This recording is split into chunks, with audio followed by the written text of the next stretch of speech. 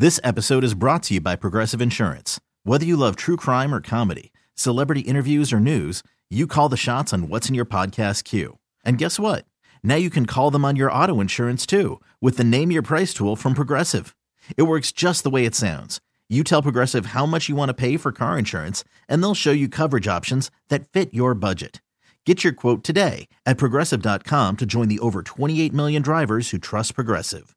Progressive Casualty Insurance Company and Affiliates. Price and coverage match limited by state law. TuneIn is the audio platform with something for everyone. News. In order to secure convictions in a court of law, it is essential that we conclusively. Sports. Shot clock at 4. Doncic. The step back 3. You bet. Music. You set my world on fire. Yes, and even podcasts. Whatever you love, hear it right here on TuneIn. Go to TuneIn.com or download the TuneIn app to start listening. Let's go there. With Shira and Ryan. Oh my God. Entertainment. Music. Pop culture. LGBT plus news.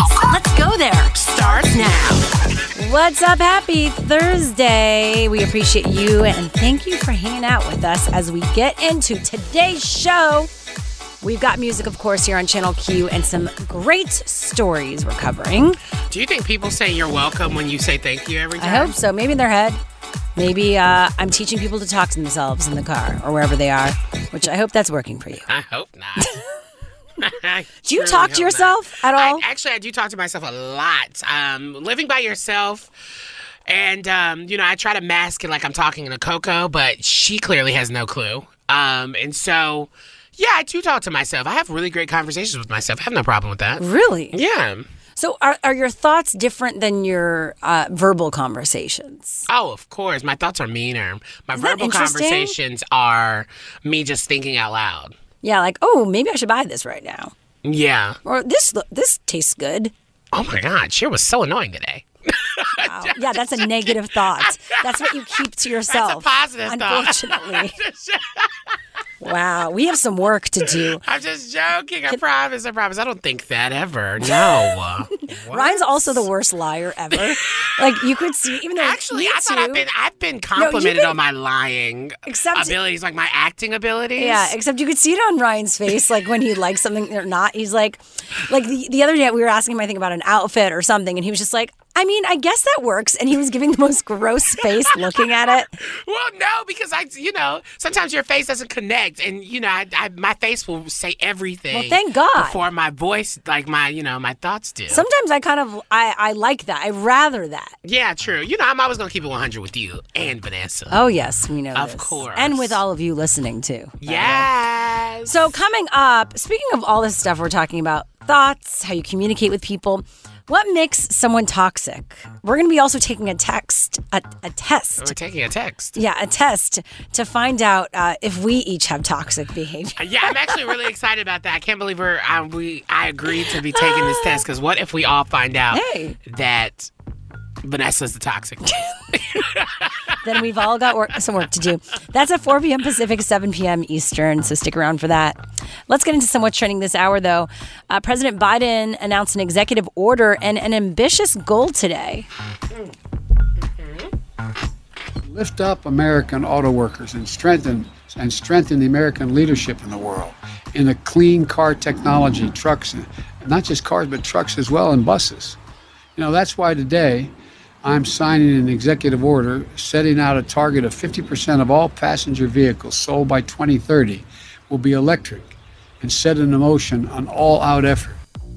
Okay, well, that's a big deal. And we've heard a bit about this, but he officially said it Who's getting today. an electric car? Are they giving out cars? Is it Oprah's Christmas episode? The automobile industry, the companies, by him doing this, it's not just saying to the consumer, you need to do this, but it's saying to the companies that they need to manufacture these types of cars. So, like, if you get a new car, the cars are going to be electric. The options you will have will electric. be electric by 2030. Electric. Exactly. I'm sure that will be in a commercial at a certain point. Probably. Oh, my God. Yeah. That's the worst. Now, for all our listeners in Palm Springs, 103.1 FM, we've got some news for you or anyone traveling to Palm Springs. Proof of vaccine or a negative COVID-19 test within the past 72 hours will be required of patrons when indoors at restaurants and bars in Palm Springs amid rising case rates across Riverside County and the nation.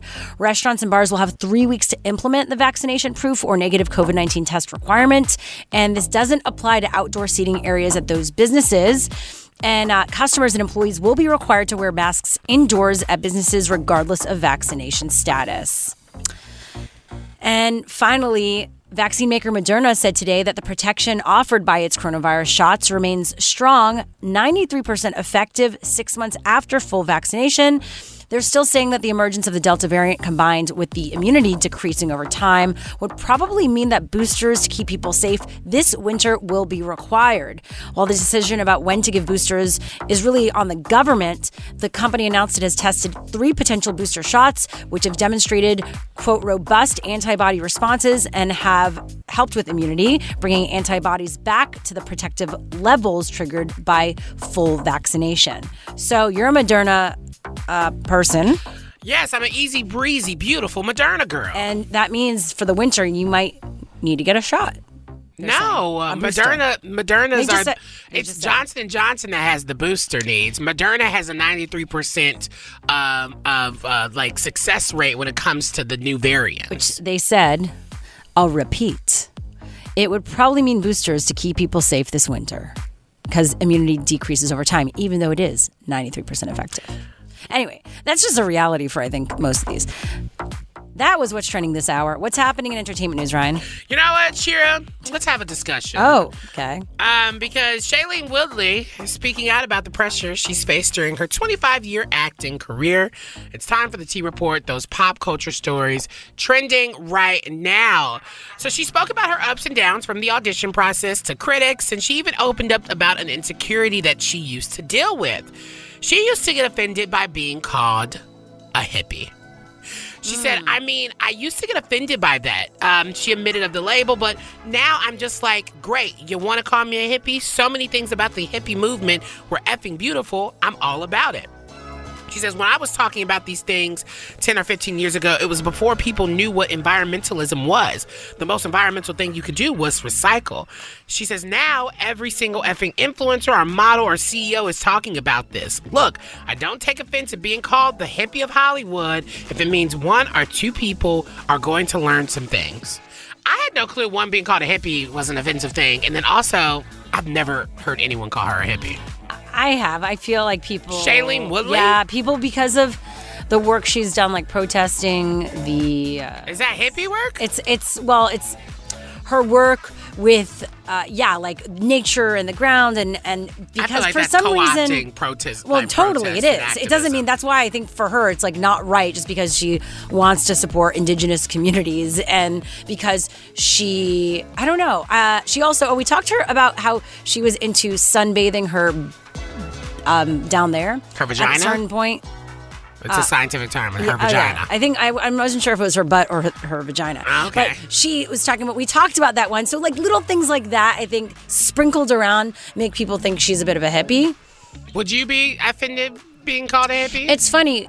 I feel like I get a bit annoyed. It's not that I'm offended or insulted by it. I get a bit annoyed when people are like, yeah, you're so hippie dippy because aren't you though? I don't look at me as like a total hippie. I think there are people that are actually hippies that would be offended calling me a hippie. Does that make sense? Like who are actually like they do stuff just because I do some things that are organic or natural or spiritual doesn't make me necessarily like a full-on hippie. Yeah, wow. She's off her soapbox. Head over to WeAreJoe. That's my TED Talk. to find out more about this story. I got more stories coming up next hour. Okay, well, next up on the show, the battle over caring for COVID and lives is on. This Republican's latest attack on Biden next. Let's go there with Shira and Ryan. Channel Q. President Biden and Florida Republican Governor Ron DeSantis continue to be at odds over DeSantis' handling, or you can say non-handling, of COVID-19. Florida now leads the nation in new COVID-19 adult and child hospital admissions. And here's Biden responding to a reporter. DeSantis, who is using your words about don't be in the way, and he's saying I am in the way to block too much interference from the federal government. Your response, Mr. President? Governor who? DeSantis. Joining us right now is Gary Fineout, a reporter for Politico in Florida. Thanks for being here. Thanks for having me on. So we know that they haven't seen eye to eye throughout the entire pandemic, but has the latest really taken this to the next level? Well, I think what's going on is that the cases are rising in Florida. Hospitalizations are rising in Florida. And basically, the governor has responded by saying this is a seasonal event, and he has resisted putting in place any restrictions. Like he has basically told school districts they can't do a mask mandate for those children who are unable to be vaccinated, and he said he's not going to go along with any other actions. And so that's kind of heated things up over the last few days, and he's got Democratic opponents back in Florida who are kind of hammering him. And so when the White House got asked about it, and they kind of said, get out of the way if you're not going to do anything, he then turned that around and kind of went after the president, and yesterday made these comments where he basically said, well, Biden needs to be worrying about the southern border because there's immigrants coming across the border who probably have COVID. And said he shouldn't say anything about COVID to him. And now, interestingly enough, right after that he did that, his campaign, or a committee affiliate of his campaign, sent out a fundraising pitch. The fact of the matter is that Ron DeSantis is emerging as a leading contender for 2024 because he's appealing to that element in the Republican Party, the conservative base, the people who are backing Trump, and he's singing from the hymn book. No, it's really interesting to kind of see Ron DeSantis's, I don't even want to give him this, but his star rise in this way. It's really weird and very trippy. But let me know if I'm stretching it here, because I am thinking about how the governor here in California, Governor Gavin Newsom, people are calling for his own recall. Do you think we'll see that in Florida with Ron DeSantis? Because at this point he's affecting voters, and Governor Newsom, people were calling him out because of the mask mandates and the things, how he was handling COVID-19. And so I wondered, do you think we'll ever see something like that on the flip side when it comes to DeSantis pop up? Well, in Florida, no, because Florida does not have a recall mechanism. Interesting. I didn't know that. So there in California, you get to have that fun dealing with that, and obviously the state politically is different as well. But no, his next time that he's going to go before voters is going to be in 2022 when he's up for re-election. And right now you have two Democratic candidates who have already jumped into the race against him. But DeSantis is raising a lot of money, and there are a lot of signs that this state is trending to the Republican side. Even though there's been a lot of the diverse electorate in parts of the state. You also got a lot of people moving in from other parts of the country who share the politics of the governor, and they're moving into places like Southwest Florida and everything like that. So, I think everyone was a bit surprised that, Trump actually did fairly well, under standards of Florida standards, because normally Florida has really close elections. It's really divided. DeSantis only won by, I believe, 50,000 votes. Rick Scott, who beat Bill Nelson, the incumbent Democrat, only won by 10,000 votes. So Florida's kind of used to having these really razor-thin elections, but that didn't happen with Trump in 2020. And you got a lot of people who are wondering if the state is now moving in a particular direction where it's going to be in the red column. At what point, with how he's handling COVID and the data and hospitalizations and deaths, at what point would a president step in terms of his irresponsible handling of it? Is that possible that would ever happen? Well, there's been some conversation. I don't step in. I don't know if stepping in is the right word, but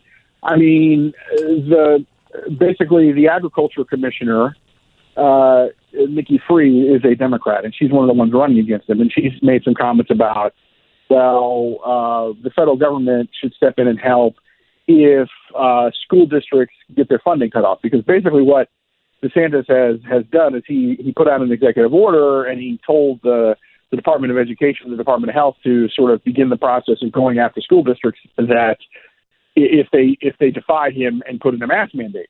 And he said one of the sanctions could be you could lose your funding. So she's saying, well, I'm going to go to the federal government and ask the federal government to give money to these districts. I don't know if it's actually going to come to that. And the other thing is, which the Biden administration has over the last week said, look, we're willing to come in and do strike teams and things like that to pump up the vaccination.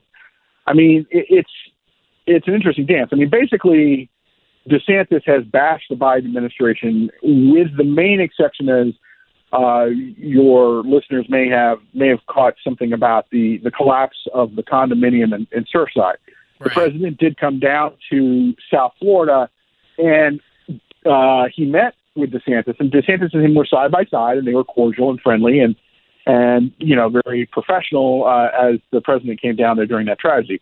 But the rest of the time since Biden's been in office, it's basically DeSantis has gone off on all sorts of things. He sent like 100 law enforcement officers to the Texas-Mexico border, and even went out to Texas and had a press conference with Texas's governor to decry the Biden administration, what a lousy job they were doing regarding guarding the border. So, I mean, the thing is that, everyone thinks that he's going to run for president in 2024, and he is doing the things that are going to position him, if he in fact runs, these things are going to position him well in a Republican primary in 2024. All right. Provided Trump doesn't run again. Gross. Well, that was Gary Fineout, a reporter for Politico Florida. Thanks for being here. Thank you for having me on. And now Lambda versus the Delta COVID variant. What we know so far about the different strains, that's next. This episode is brought to you by Progressive Insurance. Whether you love true crime or comedy, celebrity interviews or news, you call the shots on what's in your podcast queue. And guess what? Now you can call them on your auto insurance too, with the Name Your Price tool from Progressive. It works just the way it sounds. You tell Progressive how much you want to pay for car insurance, and they'll show you coverage options that fit your budget. Get your quote today at Progressive.com to join the over 28 million drivers who trust Progressive. Progressive Casualty Insurance Company and Affiliates. Price and coverage match limited by state law. TuneIn is the audio platform with something for everyone. News. In order to secure convictions in a court of law, it is essential that we conclusively. Sports. Shot clock at 4. Doncic. The step back 3. You bet. Music. You set my world on fire. Yes, and even podcasts. Whatever you love, hear it right here on TuneIn. Go to TuneIn.com or download the TuneIn app to start listening. Nerds. Today's episode is sponsored by NerdWallet's Smart Money Podcast. Get your head in the financial game with smart investing and budgeting tips straight from the nerds. NerdWallet's experts will set future you up for success with dependable, fact-based insights. No financial misinformation allowed. Learn how to save on your summer vacation, find your next credit card, or loan for a big purchase, and invest in your next index fund. Make smarter decisions in 2024. Follow NerdWallet's Smart Money Podcast on your favorite podcast app.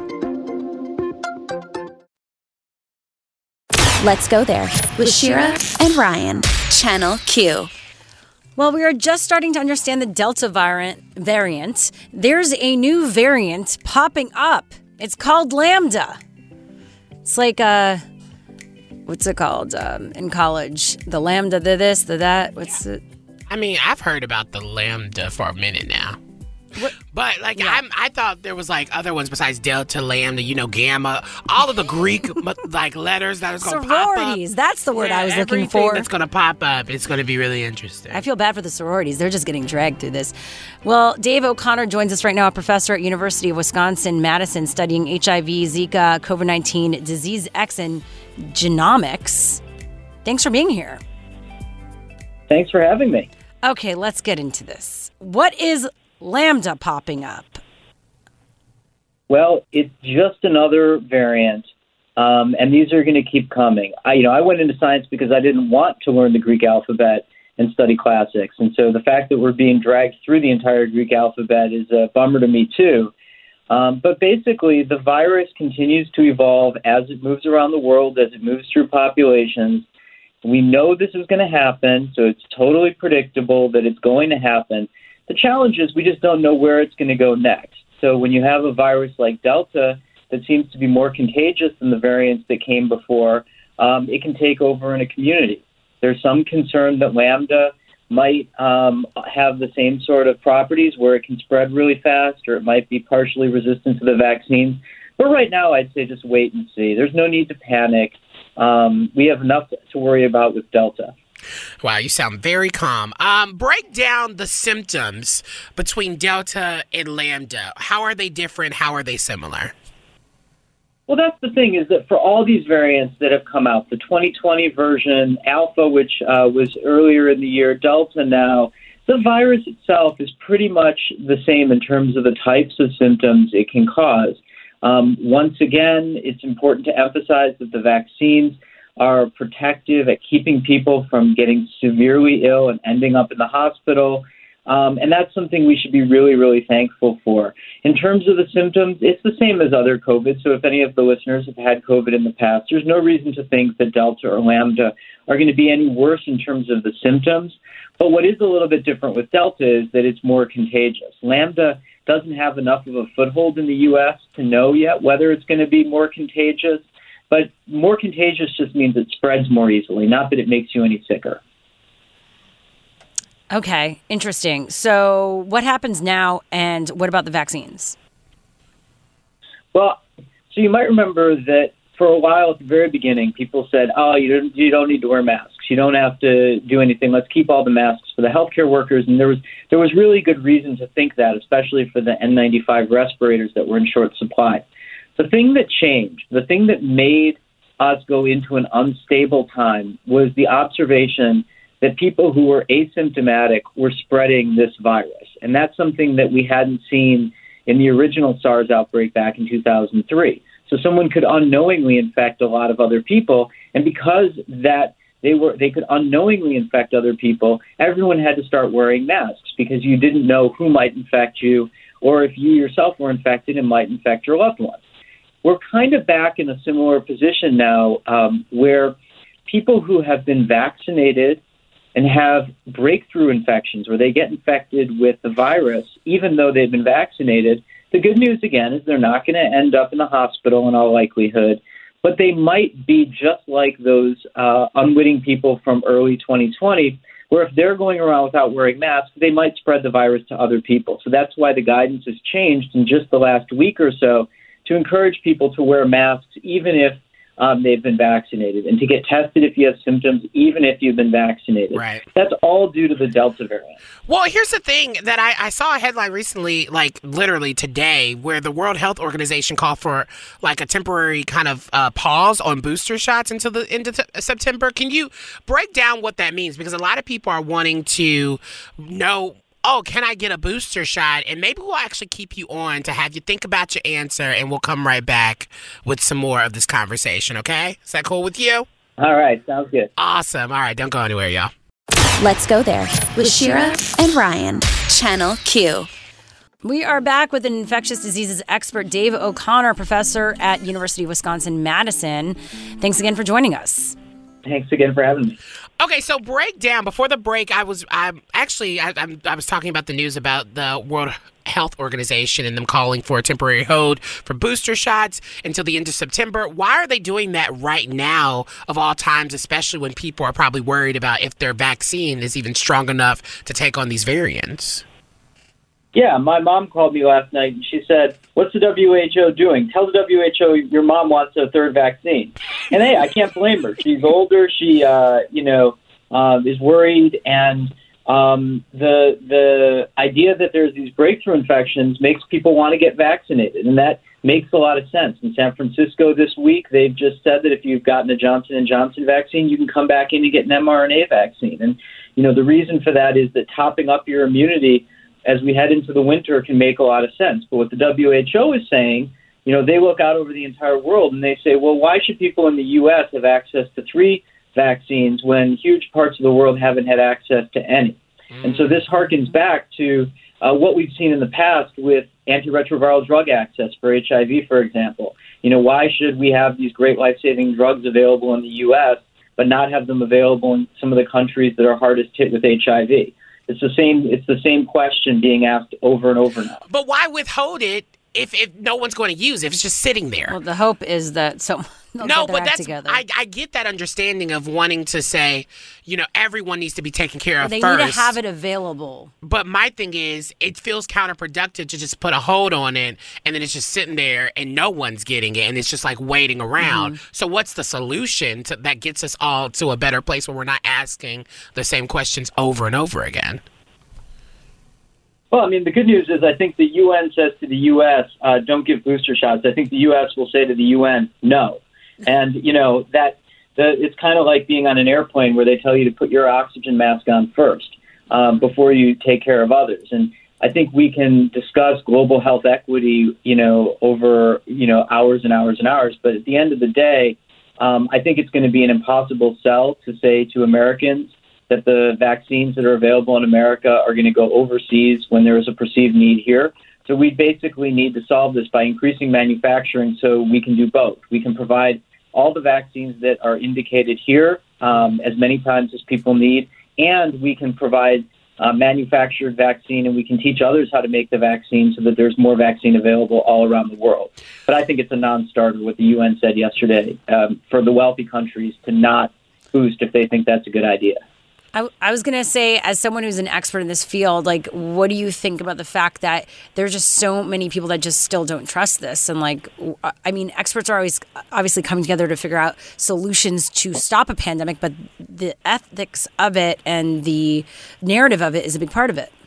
Yeah, it's tough. I mean, there's no easy answer, right? So I always say to my college students here at UW, so imagine someone from Zimbabwe gets off the plane and tells you, binge drinking's bad for you. Don't do it. Well, they're right, but are they going to listen? No. And so it's really important that we get good messengers out there. So it's really great when we see people like Olivia Rodriguez, we see other people who are celebrities, faith leaders, people who have a lot of stature in various communities acting as influencers and getting people to get the vaccine. Because I've spent most of my career doing HIV research, and one of the things that's always been amazing to me is how much influence a good influencer can have. And so we've got to make use of those relationships because, frankly, people are going to trust someone that they already look up to, that they already know, much more than they're going to trust some professor from Wisconsin.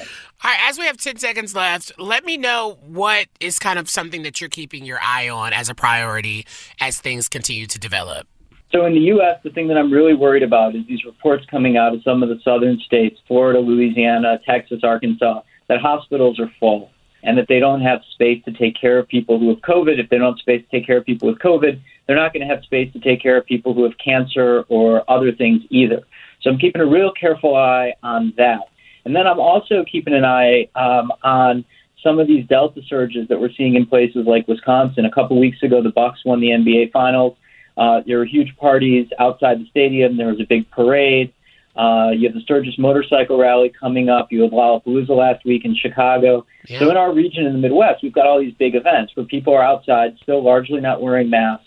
And that's going to coincide in a couple weeks with kids coming back to school, University of Minnesota, University of Michigan, Illinois, Indiana, and so on. And if the virus surge continues to grow because people aren't wearing masks, it's going to be a brutal start of the school year. Definitely. Well, that was Dave O'Connor, professor at University of Wisconsin-Madison. Thanks so much for being here. Now coming up next, Trump's latest email blast blasting the women's soccer team while he can't keep his mouth shut. That's next. Let's go there with Shira and Ryan. Channel Q. Are back. We'll have some more music for you here on Channel Q, but also some of the news of the day. And coming up, we'll be talking about what can be done to decrease your chances of prostate cancer. And all you need is your hand. That's in 30 minutes. Plus, why actress Jamila Jamil is calling out the media again. And does it make sense? Are they in the wrong? Is she in the wrong? That's in the T Report in a moment. But first, let's get into some what's trending this hour. President Biden announced he will award a congressional gold medal to police officers who defended the Capitol on January 6th.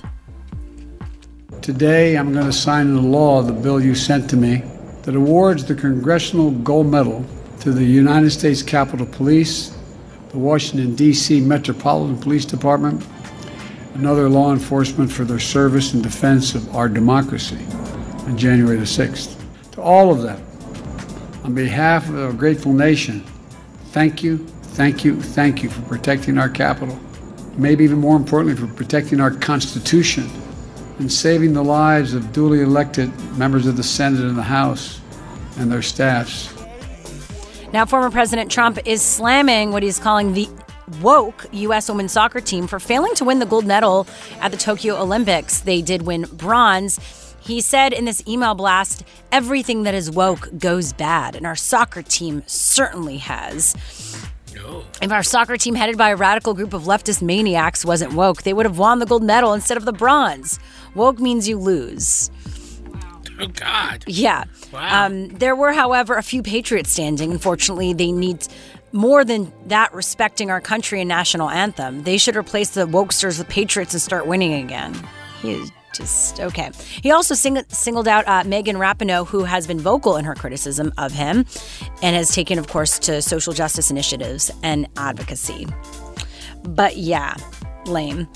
And finally, Austin Travis County officially announced that they are in stage 5 COVID restrictions. This is the highest risk level for the pandemic. So that is happening also right now. And we'll be reporting more on what that actually means next hour on What's Trending This Hour. But first, let's get into some entertainment news now. Oh my God, Jamila Jamil, friend of the show, has literally gotten herself in some hot water again. It's time for the Tea Report, those pop culture stories trending right now. I'm changing my song. Boom.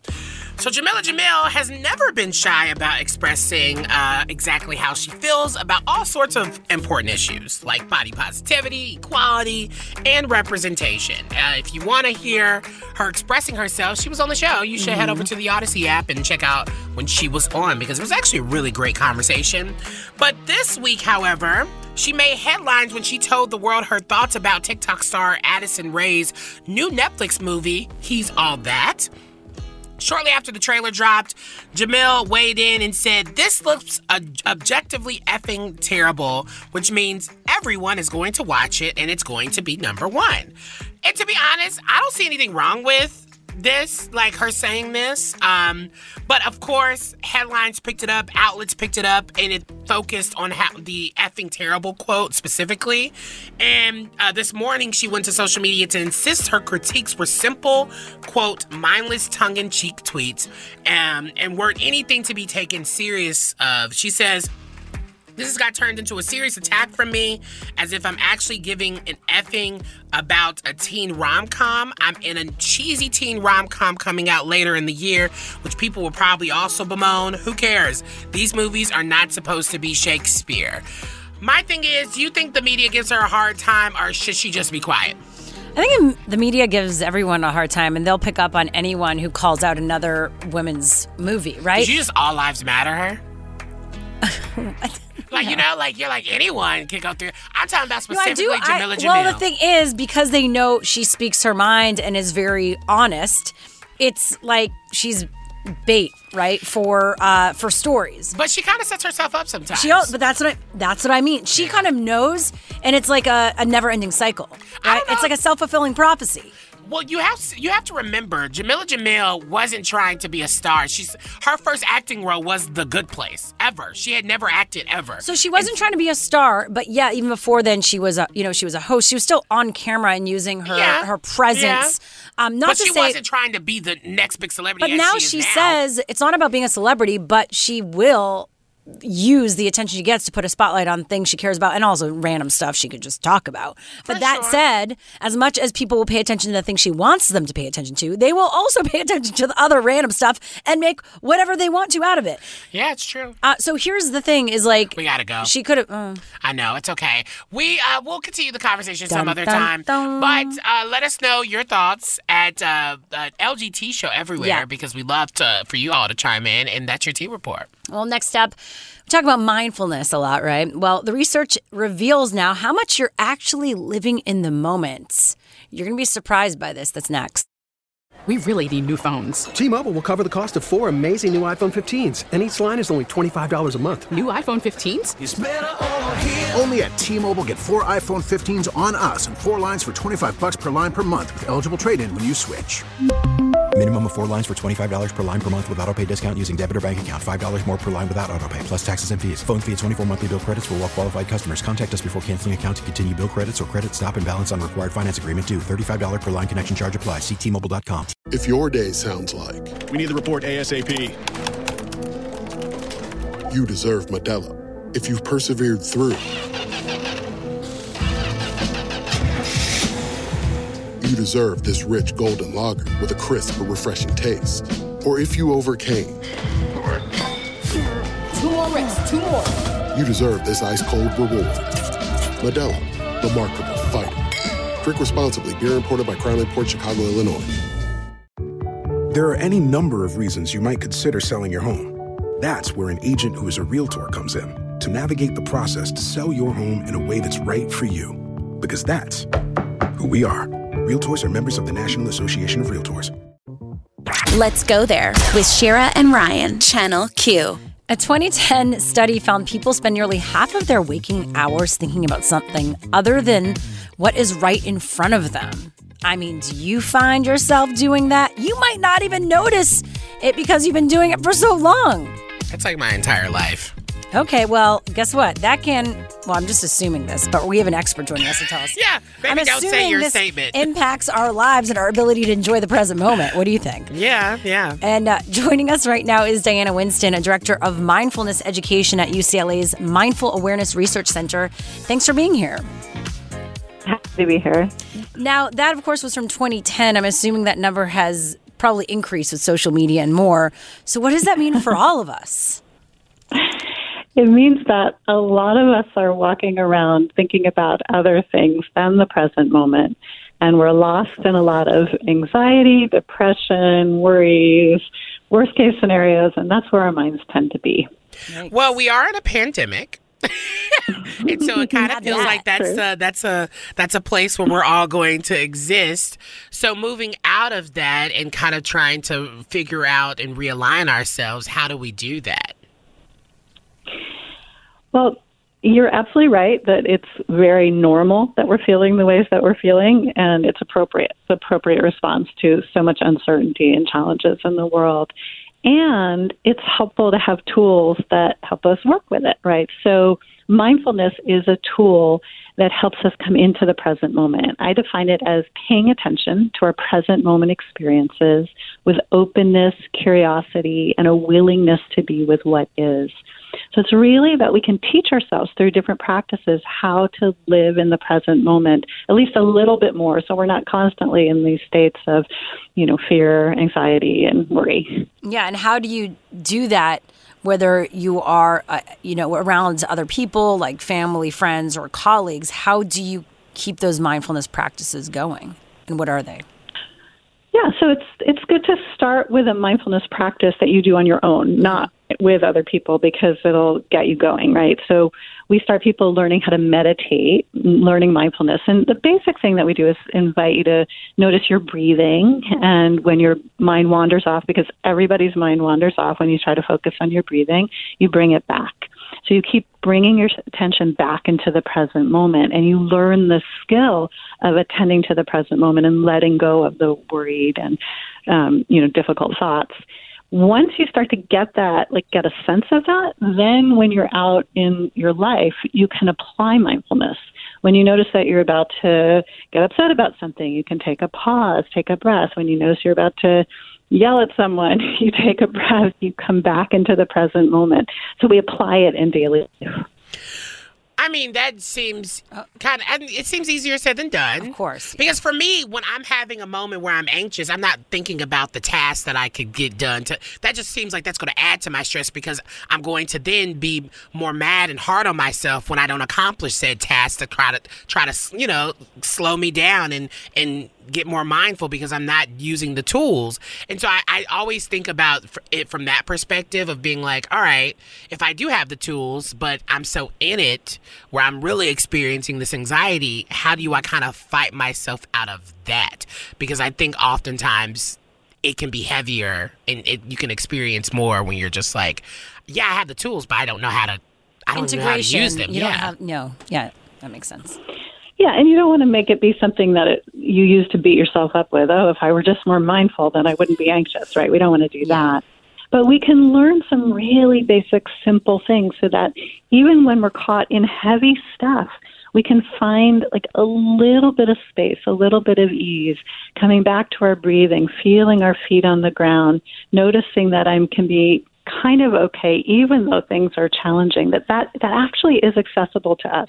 And so it's not like a big to-do list. It's more about turning your attention to the present moment in a very simple way to find a little tiny bit of peace, even amidst whatever's going on. Yeah, and I'm just looking at this article in CNN, and this professor, Amishi Jha, said she compares this to resistance training for attention. And I think that's what people need to realize. It's like a muscle.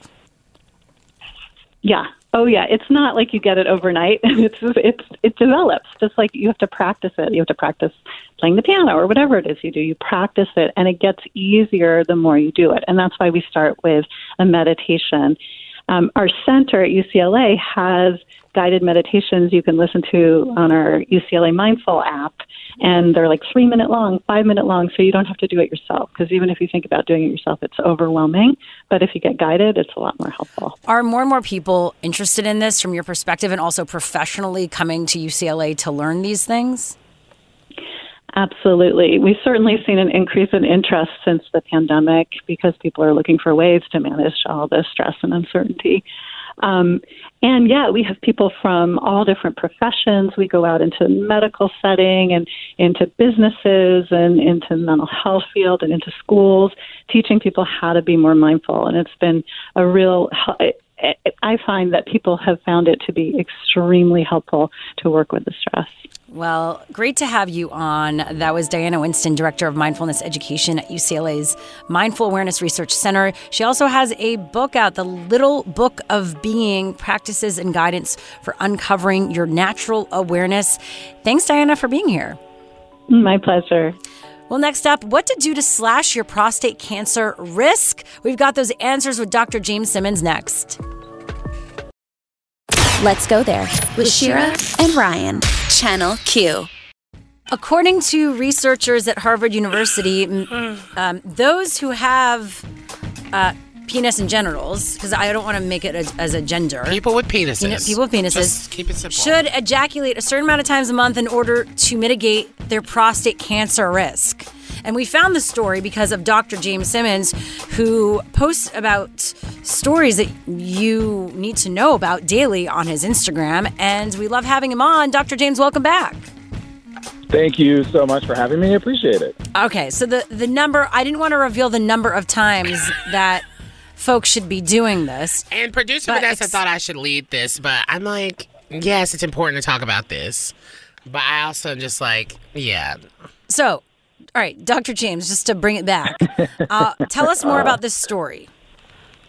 So this is actually really interesting. It's a follow-up study to a study led by Harvard researchers. So this is like legitimate, okay? We're going to sound maybe a little bit juicy here, but this is legitimate research. And what they were looking at was what is the relationship between frequency of ejaculation for people who have penises and risk of prostate cancer. And they followed people for 18 years in a study that ended in 2016. And at that time, they found that there was a pretty good relationship between a higher number of ejaculations per month and a lower risk of prostate cancer. Well, they have since updated their findings. So a lot of times researchers will do this. So they'll do like 5 years later, where are we at with this same cohort of people that we followed? And what they found is that now, even as they've aged, there's even a greater relationship between a higher frequency of ejaculations per month and a lower frequency of diagnosis of prostate cancer. And that magic number that you didn't want to mention earlier, Shira, it's at least 21 times per month. Wow, that's a lot of times. But I think, with quarantine and being in the house by yourself, I think there's a lot of people with penises that probably got that because self-love is great. I do wonder, though, how often should you be going to the doctor and checking your prostate? Is there an age? Should I be checking it now at the age of 28? What would you recommend? So if you are having certain signs and symptoms, so let's say like a lot of urinary frequency at night, so you're like, man, I am waking up like 4 or 5 times a night to pee, or if you have painful ejaculation or painful receptive anal sex, that could be a sign that there might be some issues with your prostate. You should definitely get that checked out.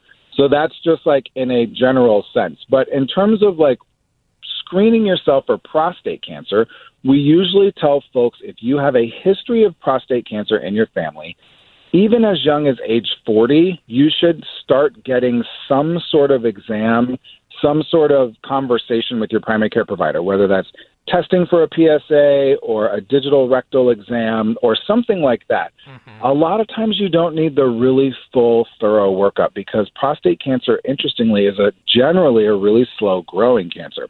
So even if we detect something really early on, a lot of times we'll just watch it.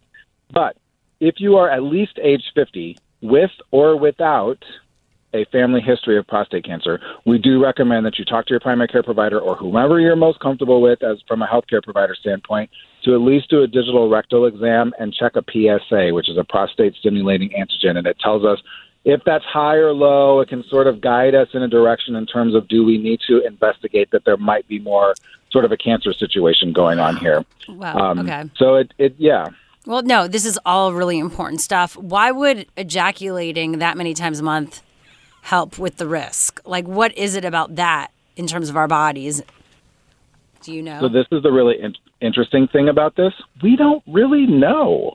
And I think that's what's kind of fascinating about research is that, these Harvard researchers really looked over a long time, 18 years first and now 23 years total. They followed this large group of individuals and they're like, okay, we continue to see this relationship for these people who are saying they're self-reporting ejaculations of at least 21 times per month or more, and they've taken out all the other factors that could potentially contribute to prostate cancer. So like family history and alcohol abuse and all those different things, right? They take all those factors out and they're like, wow, these people who ejaculate more frequently have way lower risk of having a diagnosis of prostate cancer. But we don't.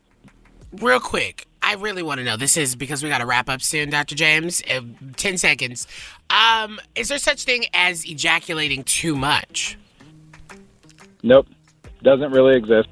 As long as you're not damaging your penis, right? So if it's happening too frequently and you're causing skin irritation or your penis is not functioning in sexual situations or even like things like urination, things like that, then it's probably an issue. But other than that, no, you really almost can't ejaculate too much. Oh, great to know. Wow. All right. Well, Dr. James Simmons, thanks as always for enlightening us. Of course. My pleasure. Thanks for having me. And always watch The Daily Dose at Daily Dose. Yes. Ask the NP on All Soch, I believe. Is it All Soch? Yeah. It's all socials, right? You got it. Beautiful. Of course. Well, next up, why the Human Rights Campaign is calling for their president to resign. We'll explain what's going down next. Let's go there with Shira and Ryan, Channel Q. Now, the Human Rights Campaign is calling out their president, Alphonso David, for his ties to New York Governor Andrew Cuomo. This took a turn. We've had, of course, Human Rights Campaign on our show. Alphonso David has been on our show. We've worked with him tons. Now, just to give you some context before we dive in. This article's crazy, though. This is an article in HuffPo that explains all of this. So basically, David was part of Cuomo's tight inner circle, serving as his counsel from 2015 to 2019. As you may know, or maybe you have not kept up, Cuomo is being accused of sexual harassment. And New York Attorney General, her office yesterday, or actually Tuesday, released a bombshell report detailing the investigations into these allegations. And David appears to have played a significant role in Cuomo's efforts to discredit his accusers. And the report is based on conversations with 179 people, more than 74,000 pieces of evidence, like emails, texts, photos, audio files. So what do you think of this pretty damning information? Well, with all of this new information that's kind of come out and knowing how close he was to this situation, it does feel like a conflict of interest. I mean, already staffers are saying this. You are creating a toxic environment where partners can't trust us. When are you resigning? Things got really heated on a conference call Wednesday in the inner workings of HRC, and people are calling for his resignation. And also, like, it seems like Alfonso was a part of a team that went into discrediting one of the accusers, Lindsey Boland. And so when I'm thinking about this, it seems like lines were blurred. It seems like he put himself in a situation where he forgot that he is the president of a major organization, and you can't kind of do the same things that you would do normally if you were like just kind of an individual. You are now attached to a major brand. And so it starts to look sketchy when this report starts to see, like, for example, the report states that David provided a confidential file to Cuomo's top aide, which they used to discredit one of his accusers. That is a major red flag. Anyone who wants to partner with HRC with him at the leadership, they're not going to want to do that anymore, right? And and to be clear, the work he did with him was not when he was at the HRC. He ended up there after 2019. But still, that doesn't mean that they're still not close. Oh, of course. Like I think it's still a conflict of interest.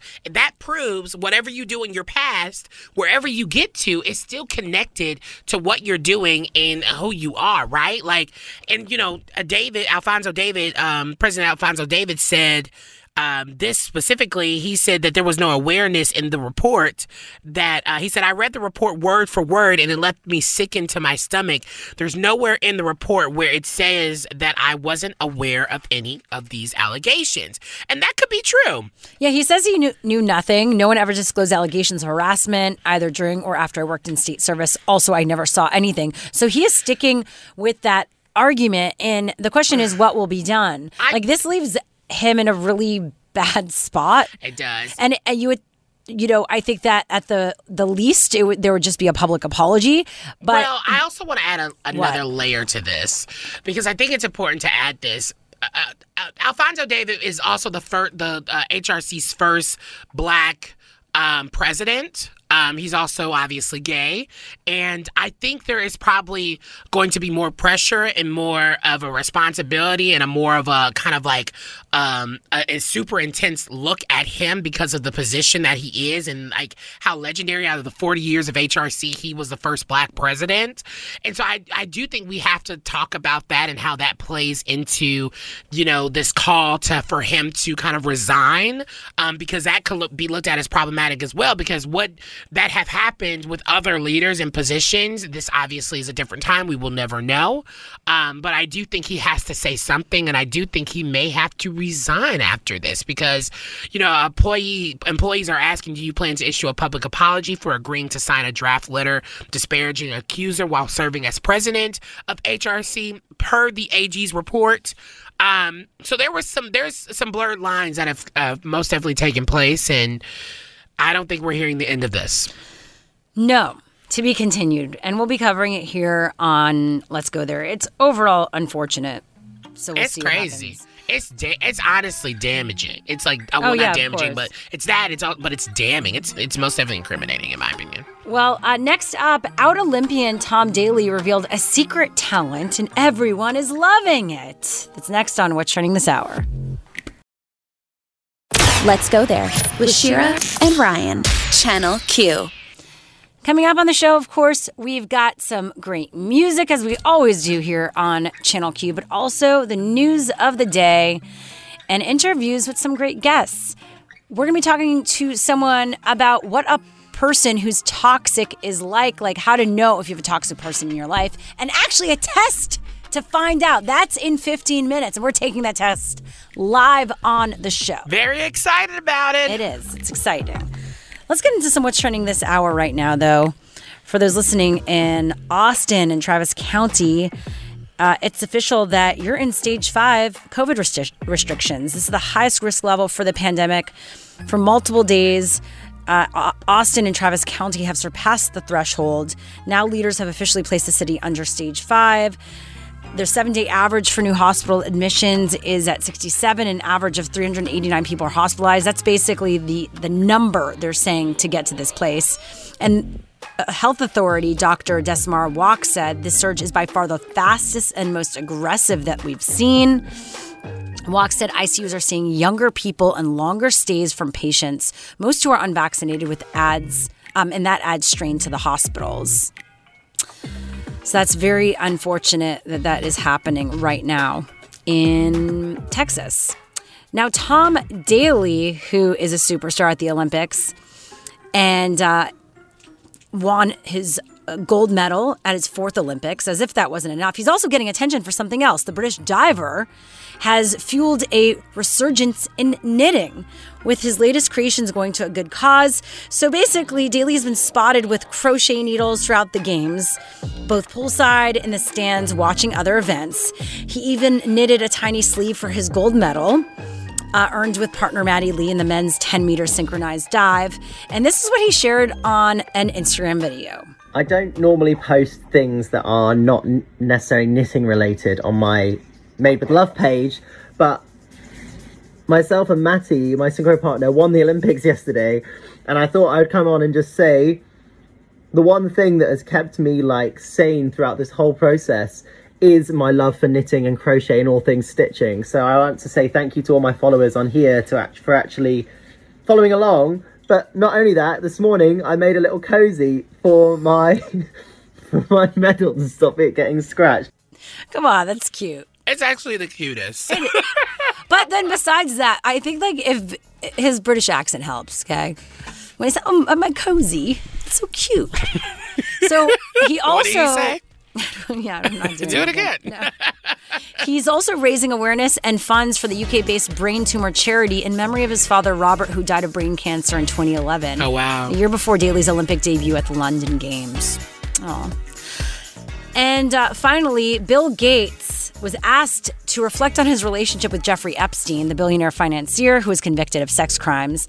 And the Microsoft co-founder said last night that he regretted meeting with Epstein and acknowledged that he called it a huge mistake. He revealed this during an interview with CNN's Anderson Cooper. Gates said the men met for several dinners for what he hoped would be billions in philanthropy for global health through contacts that he had.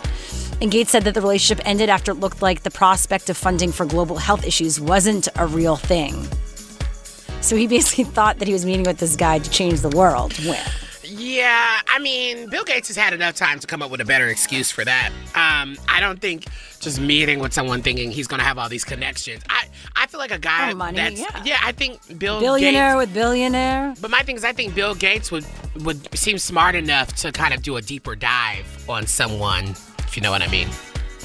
Well, that was what's trending this hour. What's happening in entertainment news, Ryan? Okay, so this is interesting. Blake Shelton and Gwen Stefani, they got married, obviously. But Blake Shelton is talking about the awkward conversations that he had to have with friends that he didn't invite. It's time for the T Report, those pop culture stories trending right now.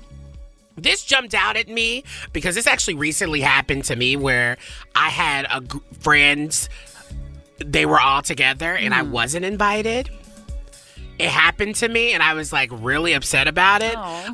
But no, it was because of COVID. It was a COVID restriction thing, but you just never know. Well, in a new interview, he revealed that he's had awkward conversation with so many of his pals who didn't receive an invite to his wedding, which took place on July 3rd.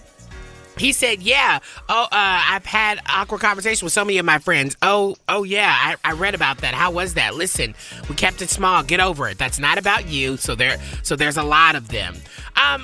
I get that, but I also do think maybe if you know that you're not going to invite certain people, especially on a big thing like this, or if it's anything, you should say something, being like, hey, this is the reason why I didn't send you an invite. If you know there's people who are going to be upset with you, like friends, maybe you should kind of get ahead of that upset, and then you explain to them briefly, being like, yeah, I'm sorry that I was able to extend it. We kept it small. I think that could really resolve a lot of issues from people being upset with him and them. Yeah. I mean, my friend who got married during COVID, she invited a small group, and then otherwise she sent an email to everyone else saying, we're going to be doing a Zoom, a live stream of it. Yeah. Please join. I thought that was really nice as an option. That makes a lot of sense. Let us know. Have you ever been, not invited to something by your friends? It happens for sure. I got more T-Report stories coming up next hour. Okay, next up, what makes a person toxic and how to figure out if you're in that situation or you're that toxic person. That's next. Let's go there with Shira and Ryan, Channel Q. The word toxic gets thrown around a lot. Like, that person is toxic, what they did is toxic, but what actually makes someone toxic? And are you aware of those signals? Could you have one of those types of people around you? Could you be one of those people? Well, joining us right now is Abby Lunardini, who is the CMO at Truity, which is a California-based personality assessment company. Thanks for joining us. Thanks so much for having me. So, first, I guess, let's establish, according to you all at Truity, who do these personality assessments, what makes a toxic person? Yeah, I think there's a lot of things that go into it. We looked at, in developing the test, the Big Five model of personality, which describes 5 major dimensions that make us who we are. And then we overlaid kind of annoying, quirky, eccentric behaviors and found that most annoyances fell within 3 of the Big Five personality dimensions. So those are neuroticism, conscientiousness, and agreeableness. And where you are sort of on the spectrum of each of those traits can determine or align with potentially toxic behavior. So if you take our toxic person test, the test kind of tells you which of the behaviors you're most susceptible to. So what happened in everyone's life who's involved with creating Truity, like, to want to find out more about curiosity? Yeah, personality disorders. I love that you went there, but yeah, I think our founder is actually a former therapist and has her master's in psychology. But I think with this test in particular, we've all been around intensely annoying people. We've all sort of experienced that desperate need to kind of get away from them, cast them out, like understand their behaviors. And I think for us, this really stemmed from that, of really trying to unpack what are the toxic traits that really irritate humans around you, and some people might not be aware of it. So we just thought it was a really interesting question to dive into. Yeah, and I love how you actually took different things like dimensions of personality that are actually positive, like openness, conscientiousness, extroversion, agreeableness, and neuroticism. I don't know if that's good. But the other things, you're saying that there's a spectrum, and if you're you could be using this to your benefit and other people's benefit, or if you're not, you don't have these traits, then that's not good. Yeah, and I will say, a lot of our tests are more, focused on the positive. We have the number 1 Enneagram test in the U.S. and career test, and this test, although based on the Big Five model of personality, we did take a little bit more tongue-in-cheek review of it. So you guys will see when you take the test, we all possess some of these traits, and we can all be a little bit toxic sometimes, and that we're all sort of on a spectrum of traits. So normally, you might have some entitled, Karen-like behaviors, but most people kind of blow them off. But some people can go way, way, way too far, as we see on our social media feeds. So I think it's important for most users to know, everyone's on a spectrum, and everybody has a few of these toxic traits and things that they might be susceptible to. So it's just kind of a way to drive self-awareness around some of those things. Yeah, I love that you brought up the spectrum of it all, because I'm like looking at your test now, and I'm like, some of the questions that are being presented, like when you're answering these things, it's like, well, it depends on the situation. It also depends on my experiences and how I, was growing up and all these things. And I always just wonder if that's kind of taken into account, intersectionality and people's different experiences when it comes to tests like these, and trying to figure out, oh, this is why their personality is the way it is. Yeah, definitely. It's such a good question. I would say definitely for our larger tests that we do, they're like much more rigorous and kind of scientifically validated, and we use sort of like a diverse data set and kind of validate the data. This one is a little bit more fun and tongue-in-cheek. It does take into account some of those things, but I would say it's kind of less rigorous than some of our tests. And we try to sort of design the questions to, sometimes it's hard choices. And I felt the same way taking the test, too, okay, well, the one also, my answers might have changed based on where I was in my life and other things like that. Yeah. But there's if you go through the whole test, there's quite a few of them. So hopefully it kind of it sort of weeds through the data and sort of gets to some traits that kind of you might be most susceptible to. Well, after this, we are taking the quiz, and we will reveal. I know I have also.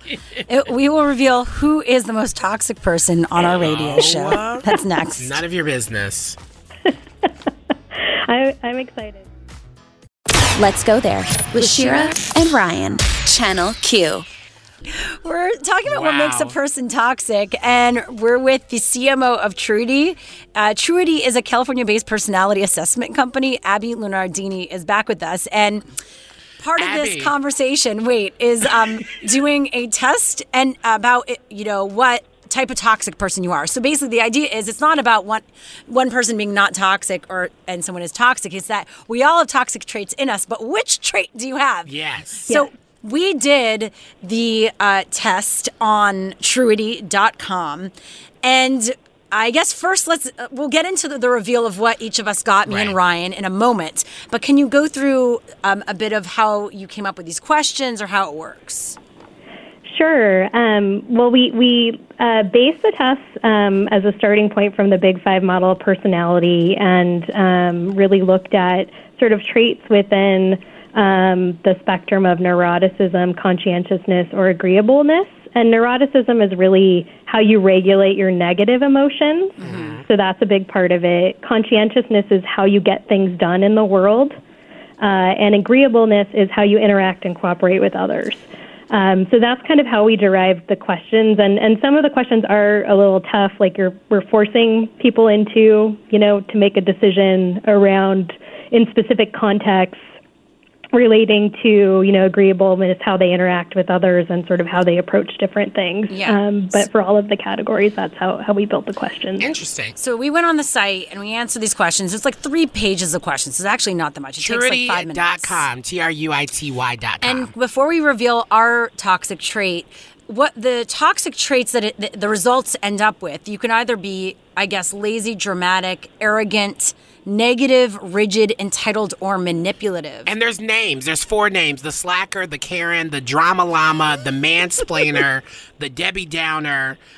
There's all these different names for them. And then it tells you specifically about the toxic traits. And you there's a scale, it seems like, where it's like how much of those traits, like how far on the scale are you with those negative traits? I guess before we reveal, Abby, do you want to share anything about that, of how you all came up with those different ones? Yeah, we were trying to be as mean as possible. No, we did. I think in the test results, we were a little bit tongue-in-cheek with coming up with the names, but some of them were overlaid with really behaviors that get under people's skin, and those characteristics can be associated with behaviors that are really, really irritating to people. And, we see them, we kind of use some social media memes to kind of develop or sort of name each of the archetypes. Okay, so first, me and Ryan are going to guess each other's, and then we'll reveal what we got. I'm so excited. I think that Ryan got rigid as his toxic trait. Come on, you even said you're a control freak. Oh my God. Okay, and is this gonna ruin our relationship? And then I think this test is toxic to our relationship. I think that Shira got honestly, I think that she got dramatic. Oh. I'm actually there's a couple other ones that I think that she got. But Do you want to Dramatic reveal? was drama llamas demand outsized attention to their volatile emotions. So let's go ahead and reveal, Shira, what is your toxic trait? What's the name of it? I am the slacker. I'm lazy. It said I'm lazy. That is my toxic. All right, I admit. I'll admit. It says that I'm a slacker. I think I'm chill and easygoing, but I'm actually just a leech. Self-awareness is the first step. So I must say... This is intense. I'm sending you my therapy. Yeah. No, I must say the one thing that I've noticed that helps with a lot of my relationships, like the one thing that will be brought up is either I run late or I will rely on people. And so when I realize that and step into not being that, it actually helps. So yeah, there you go. I guess that is true, and I'm working on it. Okay. So mine was, according to this awful website, mine was my toxic trait. I am the Debbie Downer. Oh. The Debbie Downer it's official. It says, I feel compelled to remind you of... Wait a second, no. So the Debbie Downer is someone who is a pessimist, basically. They always... So you're negative. Yeah, so my first trait was negative. My second one was rigid. My third was dramatic. My fourth was arrogant. Oh, so my fifth was entitled. 6, manipulative. 0 is lazy. The second one I got was you got the second for me, and I got the second, meaning I'm dramatic as my second, and you're rigid. Right. Okay, so we're loving this so much where I want you to explain this to me, because now I feel really awful about who I am as a person, and we're gonna keep you on if you have a little bit more time to explain what our traits are and how should we be working together? What do you think? Abby's like, I'm a CMO, I'm not a therapist. No, she did this to us, so she has to explain. I do. It is. It's my responsibility. Well, I think the one thing to keep in mind is that we definitely were tongue-in-cheek with the descriptions, and it's sort of like everyone is traits on a spectrum. So I think, when you're under stress or... in different periods in your life, like you might tilt a little bit into some of these toxic behaviors, but a lot of people don't. Like they can control them, but it might just be like your impulse, right? Yeah, your default. Don't try to explain it now. Hold that. We're going to go on a quick commercial break, and you're going to break it all down for us what this means. Okay. All right. Let's go there with Shira and Ryan, Channel Q. We are back talking about this toxic personality test. And guess what? All of us have some toxic in us. So there's no getting away. So quick recap. What was your first negative trait? My first negative trait was lazy. Yeah, my first negative trait was negative. And so... And what about producer Vanessa? Producer Vanessa, her first trait was rigid. Which it works for her. Control freak as a producer. Congratulations. And honestly, and okay. But I feel like that actually helps us work together because we bring, it's like a yin and yang. Because you're leeching off of our Okay, Abby, break down from Truity.com. Thank you so much for being here and staying with us basically this entire hour. Break down... basically a therapy session. Yeah, what does this mean for us in the sense of our results? How should we be looking at this? Because I am literally so sad. Well, don't be sad. I think, we were trying to be a little bit tongue-in-cheek with the names, and I think it's important to remember that everybody has sort of leans a certain level on the spectrum, right? Of course. So if you're have this sort of slacker impulse, it doesn't mean that you're showing that all the time, and you've kind of probably developed compensations to sort of overcome it, which I'm sure you have, Shira. Well, actually, I used to be more of I feel like the other way and over... No. Girl, over the years, I feel like I'm just tired. Our main thing has been what? I know, but this is after. I'm in senioritis right now, okay? I've been doing my work for 20 years. Give me a break. Mm-hmm. As the producer, I can say that last year, she was definitely the lazy one. Girl. I will have to say it, but she has stepped it up. Thank you. Everyone. Because I've noticed my toxic traits and worked on them. But that most definitely was the thing that we were all talking. And my thing was the rigidness as well. For me, was wanting things to be done in a certain way and not being able to communicate in the ways that I should have. And so now... And then bringing in negativity. That's changed. Which doesn't help. Right? That's changed. And so how should we, moving forward, knowing these things and what you want to our listeners to get from this when they're taking the test? Like, what's the main thing? Well, I think that it is entirely possible that, like, where you are in your life, these things might might change a little bit. But I think the important thing is kind of looking at what, when I'm in my worst moments, what are the traits that I have that I'm particularly susceptible to, and just like being aware of it. And I also got, like Vanessa, I got a control freak, and I was like, yes, I see that. And so, like, trying to, everything your way at work is not always necessarily the best way. Mm-hmm. Sort of thinking about your impact on those around you is just kind of a helpful thing to be aware of, that especially, if you're under stress, you might sort of lean to one of these tendencies. So there you go. It's not about escaping these things. It's about being aware of it so you can find solutions to show up better for yourself and others. Thank you so much for being here. That was Abby Lunardini, the CMO of Truity, a California-based personality assessment company. Go check out all their tests. A lot of good conversation starters with your friends, colleagues, or loved ones. Truity.com. Have a great rest of your day. Let's go there with Shira and Ryan. Channel Q. We're wrapping up the show as we always do with our Yes Queen of the Day. Yes, Queen. More Olympic inspiration. Nestle Patricio of the Philippines won silver in women's featherweight boxing after a close match against Japan. And the outboxer dedicated her win to her country, her coaches, and the LGBTQ community. She said, "This win is for the LGBTQ plus community. Let's go fight." And her win brought a number of historic firsts for her country. She is also the first woman from the Philippines to win a boxing medal, and the first Filipino boxer to medal at the Games in almost 25 years. And her teammate, Irish Magno, is also part of the community. They were the first Filipino woman to compete in boxing at the Olympics. So many great things. Oh, wow. Congrats to her and the Philippines. You get our Yaz Queen of the Day. Yes, Queen. And if you want to nominate someone for our Yaz Queen, just slide into our DMs at LGT Show. We love to hear from you. And guess what? We're back tomorrow, weekdays here on Channel Q, 2 to 6 p.m. Pacific, 5 to 9 p.m. Eastern.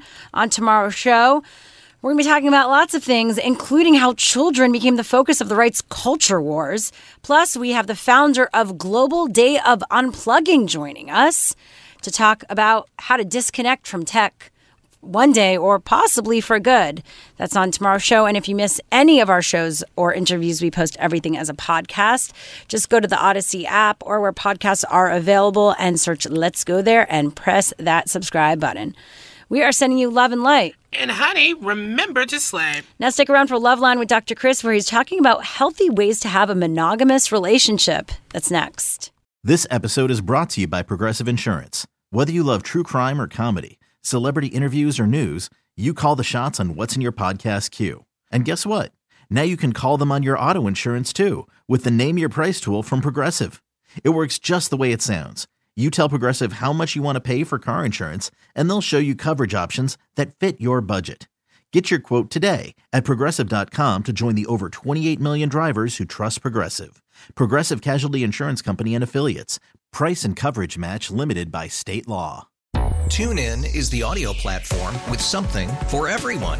News. In order to secure convictions in a court of law, it is essential that we conclusively. Sports. Shot clock at 4. Doncic. The step back 3. You bet. Music. You set my world on fire. Yes, and even podcasts. Whatever you love, hear it right here on TuneIn. Go to TuneIn.com or download the TuneIn app to start listening. Nerds. Today's episode is sponsored by NerdWallet's Smart Money Podcast. Get your head in the financial game with smart investing and budgeting tips straight from the nerds. NerdWallet's experts will set future you up for success with dependable, fact-based insights. No financial misinformation allowed. Learn how to save on your summer vacation, find your next credit card, or loan for a big purchase, and invest in your next index fund. Make smarter decisions in 2024. Follow NerdWallet's Smart Money Podcast on your favorite podcast app.